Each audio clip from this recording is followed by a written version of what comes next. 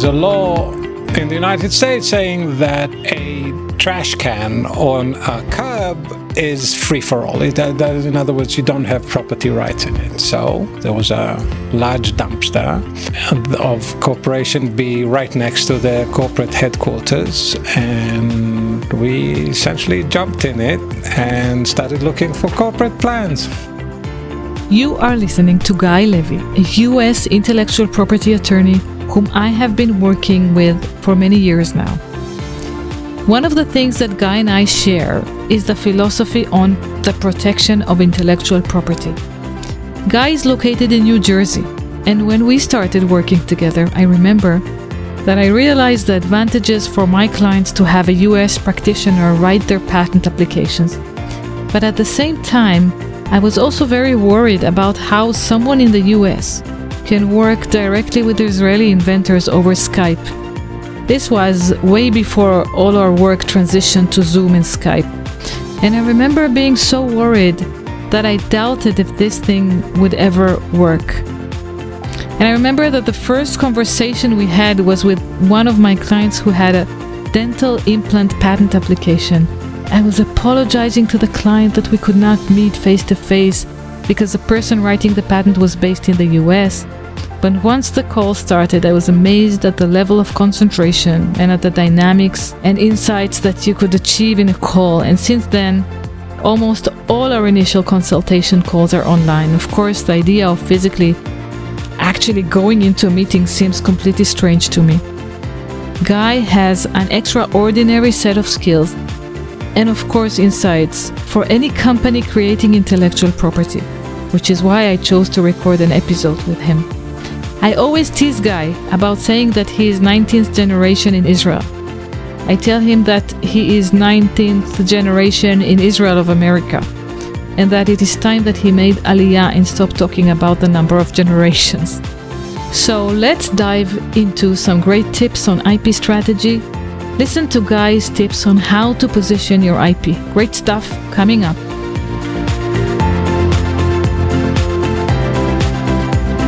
Welcome to Protecting Your Value, where it's all about protecting your technology, your inventions, and your brands. If there's anyone who knows anything about the need to protect your creative assets, it is your host, Ilanit Appelfeld.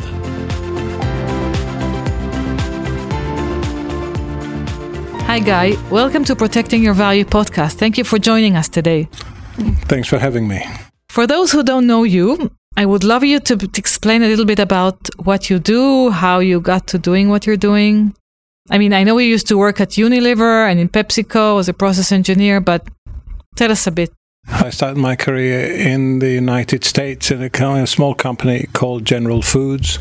It is a part of a huge conglomerate by the name of Altria, which used to be Philip Morris. I got my first job in 1989, I think, and I finished my bachelor's degree in food science in Rutgers University, and I passed the interview, and later on I found out that the only reason I got my job was because I could lift a bag of flour, a 50-pound bag of flour above my head, nothing to do with mental capacity. I continued to do directly for my PhD in physical chemistry of biopolymers, after which I came back to Israel and worked for Teva Pharmaceuticals for a while, sitting on the seam between R&D and production, doing mostly scale-up work. How do you go from, 300 tablets an hour of Acamol, and how do you make it about 300,000 tablets of Acamol per hour? A lot of industry experience. Yes, 16 years plus as a process engineer proper. Between in the chemical and pharmaceutical industry, chemical processing industry. And PhD in chemical. PhD in PChem. And MBA in technology management. And you haven't mentioned. And a degree in JD, an attorney, a U.S. attorney. Okay, law. so I want to tell our listeners very briefly how we met, because I think it's a bit of it was very scary for me at the time. I was a partner in another law firm, and I was beginning a new way, and I was looking for someone who could assist my clients in drafting patent applications that was I was looking at the US because we were buying and selling patents, and the quality of the patents was critical in that way. It had to be strong enough to withstand litigation, and I was looking at what am I going to do with clients who had good inventions, mostly medical devices, and I was introduced to you. We met, and it was a strange meeting. I remember asking you about your experience, and you mentioned, all your experience seems to be all over the place. Mm-hmm. And we just said, hey, let's start to work together, and let's see how it goes with this client of mine that needs help in drafting a US application. And I remember I was really worried about how someone who writes a patent in the US can work with an Israeli inventor, who we know that inventors need hand-holding, over Skype, to discuss the invention and, start brainstorming about the patent strategy. And what happened in that call was magic. Mm-hmm. Because I realized that you can be a far better listener when you're on the phone. You don't necessarily need to sit in front of the person. And sometimes it actually helps. They're less distracted.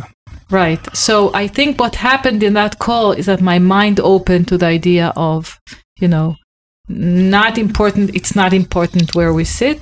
And I loved the way that you think, and we've been working together ever since. And I think that I can It was about 7 years so far. Yeah, 7 or 8 years. And I can tell you that my clients are really happy with the work that you've done so far, and I want to thank you for that.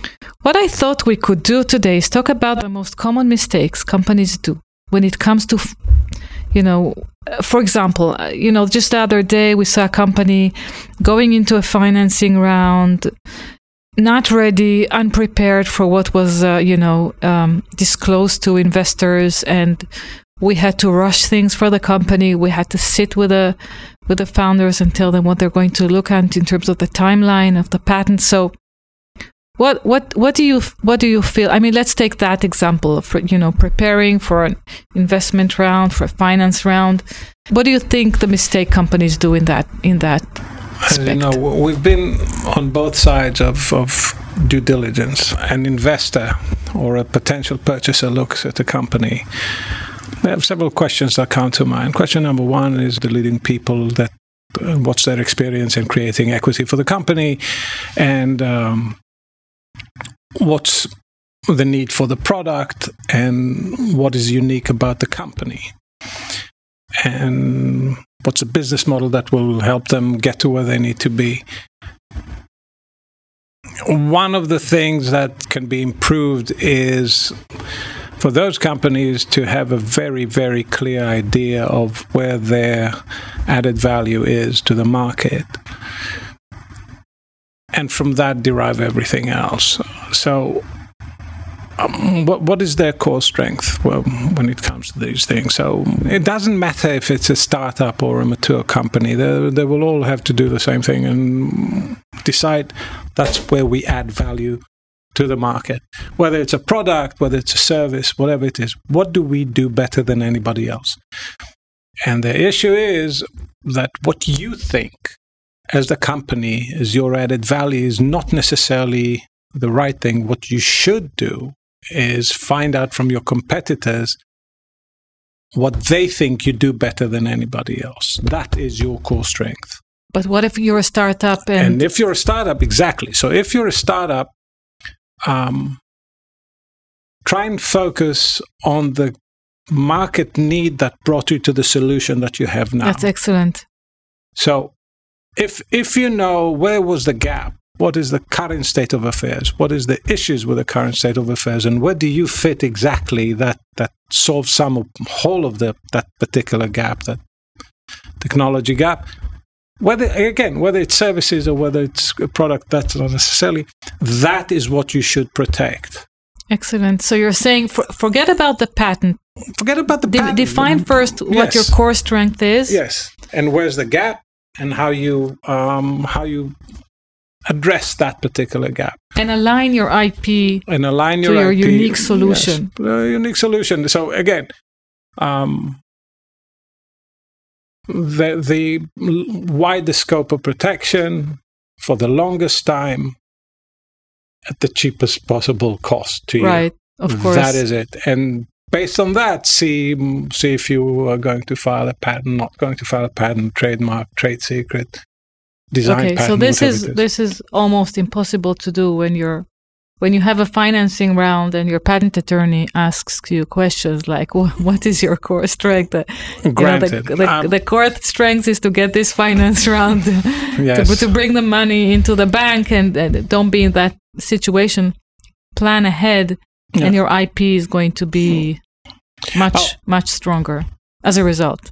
Yeah, or go to your department head if you have any, if not as a founder, and you decide. This is my core strength. This is what I need to protect. And going into the financing round, have that defined somehow. And at the very least, create yourself some sort of a trade secret. That is where you think your idea, your concept, your device, your service gives you a competitive advantage. Right. Yes, I was going to get into trade secrets, but maybe if we complete the finance round, preparing your company for a round also means getting your paperwork in place, getting your employment agreements and assignments and what have you for the investors, attorneys to dig into. What do you think about, the startups that bigger companies that you work with that come into the investment round? Well, again, here it depends which investment round it is. Okay, so if we're talking about like seed money, we're talking about, first investment round. So the needs in terms of IP in the first investment rounds are a foundational. What are your foundational? If you have a foundational patent, which pretty much is sort of let's take, if you're a chemical company, what is the principle of whatever it is that you're doing that gets you to where you need to be in terms of the results? If it is artificial intelligence, again, what define the narrow, what improvement are you seeking with your solution, even if it is artificial intelligence? If it's a medical device, not so much. I'm not looking for a particular indication in terms of whether it's epilepsy, multiple sclerosis or something like that, but have it defined broadly as much as you can on a foundational patent.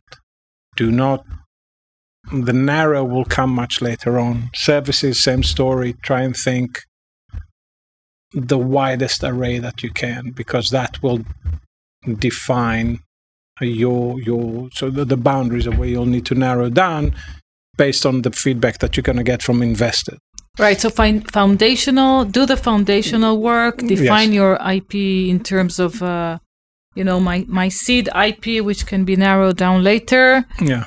And you're ready to go when you're in the foundational stage of your company life. And then companies, at a more mature companies. At a later stage, then your IP should protect, shall we say, the product that are in the market.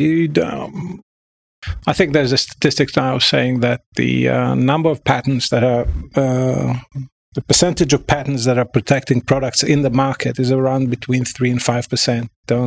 Which is unbelievable. Because it means that patents are filed irrespective to the product. Yes. And it means that company files patents that are not highly correlated to the product. Yeah. They file it for the sake of filing them. Yeah. One thing to remember, though, that it includes IBM and no, not just that, but if we take a startup company, and that's another mistake that we see, by the way, and that is the not always the IP prosecution. The process of obtaining the IP is aligned with the product development. And one of the mistakes or one of the issues that we see is that, especially when using large firms, is that there's sort of a diversion during the prosecution and the product development stage. I agree. So you end up with a product which is not covered by the IP. I totally agree. And huge problem because the cycle. Let's look at this way. We can give an example of several. We look at any medical devices. We've done this with the dental implants that we found out that the product we have we won't mention names, but we have that we had to file a continuation in part on a patent because of the product development did not cover the patent that we actually got the first time around. The way it happens is the investor does his due diligence on the company he wants to invest in. As it is now, it's a snapshot in time. It's a snapshot, and then he asks us as the team representing the investor to see whether the patents have real commercial value, and then we look at the patents, we interview the inventors, and we see that there is a gap between what the inventors wanted the products to be and what the product is at R&D wise and what the patent office records show. So I think that the practical tip here would be make sure that the patent is aligned in some foundational aspect with the with the product development. It's all a question of communication. That's another thing that I think we should talk about is communicate with your patent attorney. Yeah, in other words, it's not release and forget. It's not a third generation missile. You got to maintain communication, especially if during the product development there's you see a major change. Just talk. On one hand, on the other hand, as companies, you have to insist is maybe a strong, but the preference should be for the same patent attorney to handle your prosecution throughout the development process. Otherwise, you lose the institutional memory and the probability that something will go awry increase. Don't switch between patent attorneys too much. No, even within the same firm, if you're dealing with the same firm, try and ask them, whether it's us or somebody else, try and ask to make sure that it's the same patent attorney that is handling your prosecution. I agree. So let's talk about your experience of diving into dumpsters. Okay. Which is obviously for I guess exposure reasons, I will need to refrain from mentioning the companies. But let's say a major international conglomerate A has a major international conglomerate B as a competitor, and I was sitting on the seam between R&D and legal for Corporation A, and as an assignment, we were looking to do competitive intelligence. We were looking actually at marketing plans, not necessarily,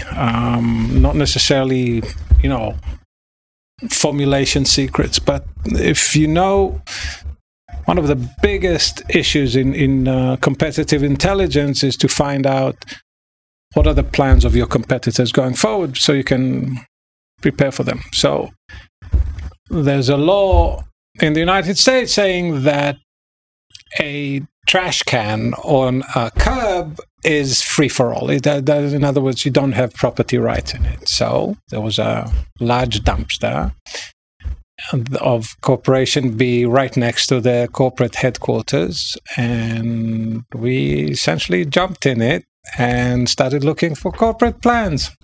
It was November, and we found, and it was a great success. Now, what it does is it pretty much it opens your eyes to how little attention people give to the whole concept of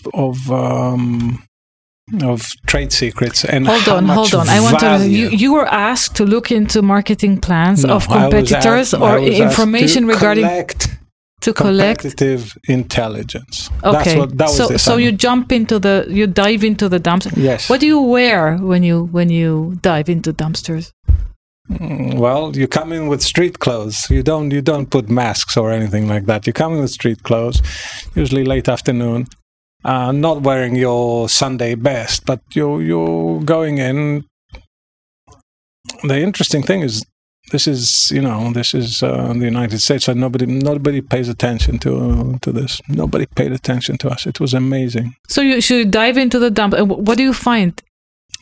Well, it's not exactly that you do this out of the blue. Just you come in. Usually you do it like Friday afternoon. Okay. Oh, Friday afternoon. And I'll tell you another thing. You do it Friday afternoon between September and November, because corporate plans start in August, and they end up the corporate large corporation. The budget is being closed around November. So imagine between September and November, every Friday you dive into the dumpster and you collect. You're looking for very shiny brochures, because in these large corporations, you do presentations, and the key to having given a lot of them, the key to a good presentation when you're presenting to upper management is A, be there early, B, finish early, leave them time for questions, which they never do because they want to leave Friday afternoon. They want to leave, go home, and give them handouts. Okay. So they print a lot of handouts. So they print a lot of handouts, very shiny, very, this is corporate, so budgets are, or they were. I don't know what's happening now. But very shiny. So you got yourself, and you always print out more than you need, because you never know who's going to show up in terms of upper management. So you print out more, and then when you're done, the proper way of doing it is to shred it. But no, they just a lot of these upper management types also, just dump it in the waste basket on the way out, and the cleaning lady has no idea about trade secrets, so she goes and she throws it out. Right. That's when we come in. Okay. So we come in, we collect marketing plans, and very interesting, if you do this in sequence, you also see the development of the plan. I see. So you may find out where it's going, where the plan is going, and you can have a better assessment of where it's going to end up. That's going a bit in the weeds, but one thing that you always look for when you're doing competitive intelligence is your competitor threshold return on investment, what they're looking for, because that will educate you on exactly how much risk they're going to take, how much budget they're going to put into certain marketing, for instance, of things that compete directly with your product. This sounds like a manual on how to, do competitive intelligence, but that's not the issue. The issue is that the awareness of the importance of maintaining and keeping trade secrets is lacking in many companies that we deal with. I agree, which is why statistics shows that around 80% of the claims brought against current and former employees. Well, it's 80% of cases brought in the field of trade secrets are against employees or contractors, and we see that a lot. We see companies spending a lot of money on patents, but not taking care of their trade secret protection plan, which is how do we say it? Which is unfortunate.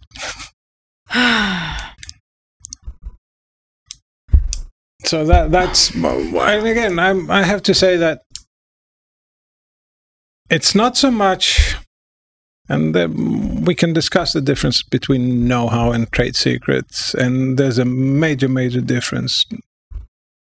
trade secrets does not contain what a person learns in the framework of their work, in the framework of their experience. Trade secret does. And that's the major difference. Right. An employee would not have the know-how that encompasses trade secrets but for their exposure to that trade secrets versus know-how, which in terms of strategy is very, very important, especially when you get into collaboration with other companies.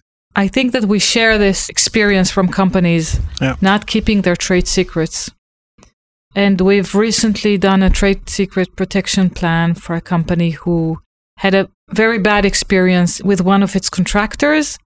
I think a practical tip here would be create a trade secret plan that employees would be aware of. And one of the reasons why we want employees to be aware of is that to help them understand the difference between their know-how, what they are allowed to keep, and what they have every right to go to the next place with, and the company's trade secrets, which is the company's asset, and the line between these trade secrets and know-how is blurry. Mm-hmm. And we've developed this strategy on how to create the difference between know-how and trade secrets. Right. What do you think of how is that? How do we create that separation between know-how and trade secrets? Well, again, I think it all goes to communication and awareness. Like you said, there's no way you can. It's the freedom of employment. You cannot stop people from using their experience when they move between companies. Correct. Say I'm a CTO. I come for advice. I'm a CTO. I have a company. I have 10 employees. I have a lot of technology being developed. Most of my budget goes to R&D. We have a few patents pending, and we have a lot of technology being developed. What do I do? First of all, I guess the first thing is any employee coming in order to reduce the company's exposure to third-party claims on trade secret misappropriation, you have to ask the employees on their entrance to the company to sign a statement saying they have not taken any trade secrets from the previous company. That's number one. Number two, you have to, you should, I guess, explain to the employees that during their employment, they will be exposed to trade secrets, and the company's expectation is that while we will not stop you from moving should you want to, you have to understand that those are our trade secrets, and we expect you not to take it with you either. And when you leave, you have them signed another statement saying, I haven't taken anything. Third thing is any processes within during employment, any processes, whether it's a service company or a manufacturing company, as a manager of this thing, so whoever manages it should manage it in such a way that an employee could not be exposed to the whole process or to the whole service unless they absolutely need to be. So we create the trade secret? We create the trade secret. We make sure that only those who should know only those parts there that they need to be exposed to, because that's part of the requirements of maintaining a trade secret legally. Okay, yes. So the CTO who manages the team of developers hears about the termination of one of the employees, a key developer. What do we do? Well, one thing is there's two ways of doing this, and that depends on the company policies ahead of time. For instance, was it BYOD, bring your own device, or was it don't bring your own device? So assuming it's bring your own device, then I cannot clean their device or take their device or anything like that. So they'll need to sign the statement saying I haven't taken anything with me. or I have destroyed or I have wiped out anything that I did take. So you have to get that because you have to establish a baseline for the employee moving out. That's number one. Number two, have to review the employees' activities to this point. There's the wiping off of emails immediately as possible. And also review the process which this employee was exposed to, and then see if the next employee that's coming in, if they're coming in at the same level, make sure that they'll be exposed exactly to the same material. No more, no less. Or actually, less it is possible. So you're actually you're limiting, compartmentalizing each person's influence on the whole process. So as little as people as possible see the whole process. Yes. Okay, I think that's an excellent strategy. I think that for companies choosing not to take the patent route, which happens a lot, I think the companies need to be aware of the human factor involved in misappropriation of trade secrets. Right.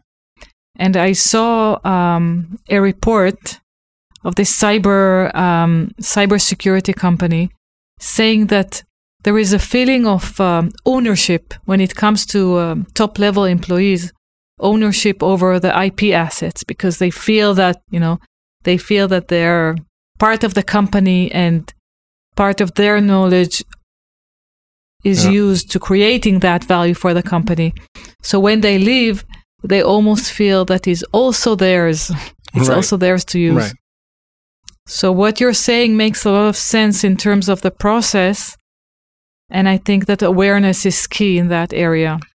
One other thing to remember when it comes to these kind of, especially very complex processes that involved a lot of software, there cannot be a situation in which only one person knows the whole process, because then you're open to challenges regarding whether or not this was a trade secret or was not trade secret. So for each and every process, there has to be a group of people, depends on the size, obviously, but at least two that know the whole process. One which is, let's say, issue the document that says this is our trade secret, that defines the trade secret, and another one that says, another person that can sign off on this and say, yeah, I read this, I understand this, and yes, this is a trade secret. Absolutely. Only once those two sign off on that particular document does it become the company's trade secret, and then from that you can derive the processes that will keep it as such. I think the trade secret part is critical. My only addition to what you're saying, and I'd love to hear what you think about that, I feel that sometimes managers themselves feel that they have no right to exclude an employee from owning stuff that he created. I see that I've seen that in a couple of cases where they almost feel uncomfortable enforcing some policy that actually says to an employee, which they work closely with, yes, you created this for the company, but no, this is the company's asset. And I think that once the manager understands the difference between the trade secret and the know-how, I think it'll become easy for everyone. Some companies have an incentive program in place, and if you want, we can discuss incentive programs, but they have incentive programs for people who contribute to trade secrets just as they do for inventors of patents. That's a great idea. I think everyone should do that. Again, there's research after research after research that says that the notion, which we also experience a lot of, I'm paying their salary, therefore they should feel committed to the cause and invent for us. That is not always the case, especially when it's a fast-growing startup. and there's several.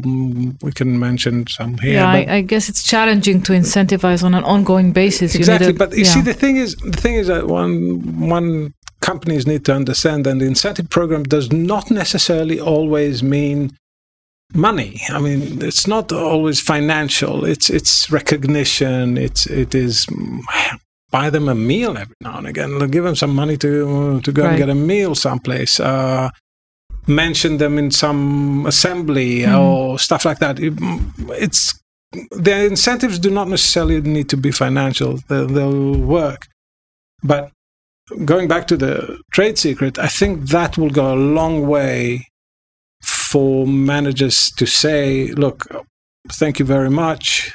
Here's our incentive program. You're a part of it. We really appreciate what you're doing.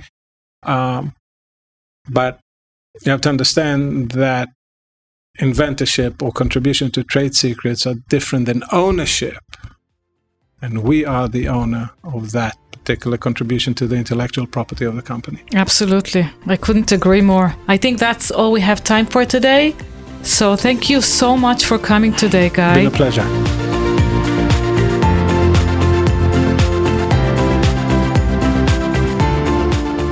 The full transcript of the episode is available on our website, www.ipfeld.com. Thank you for listening. I also want to thank our producer, Yossi Matz. If there are any topics that you want us to cover in one of our next episodes, please go to our website and write to us. Tell us what you have in mind, and see you in the next episode.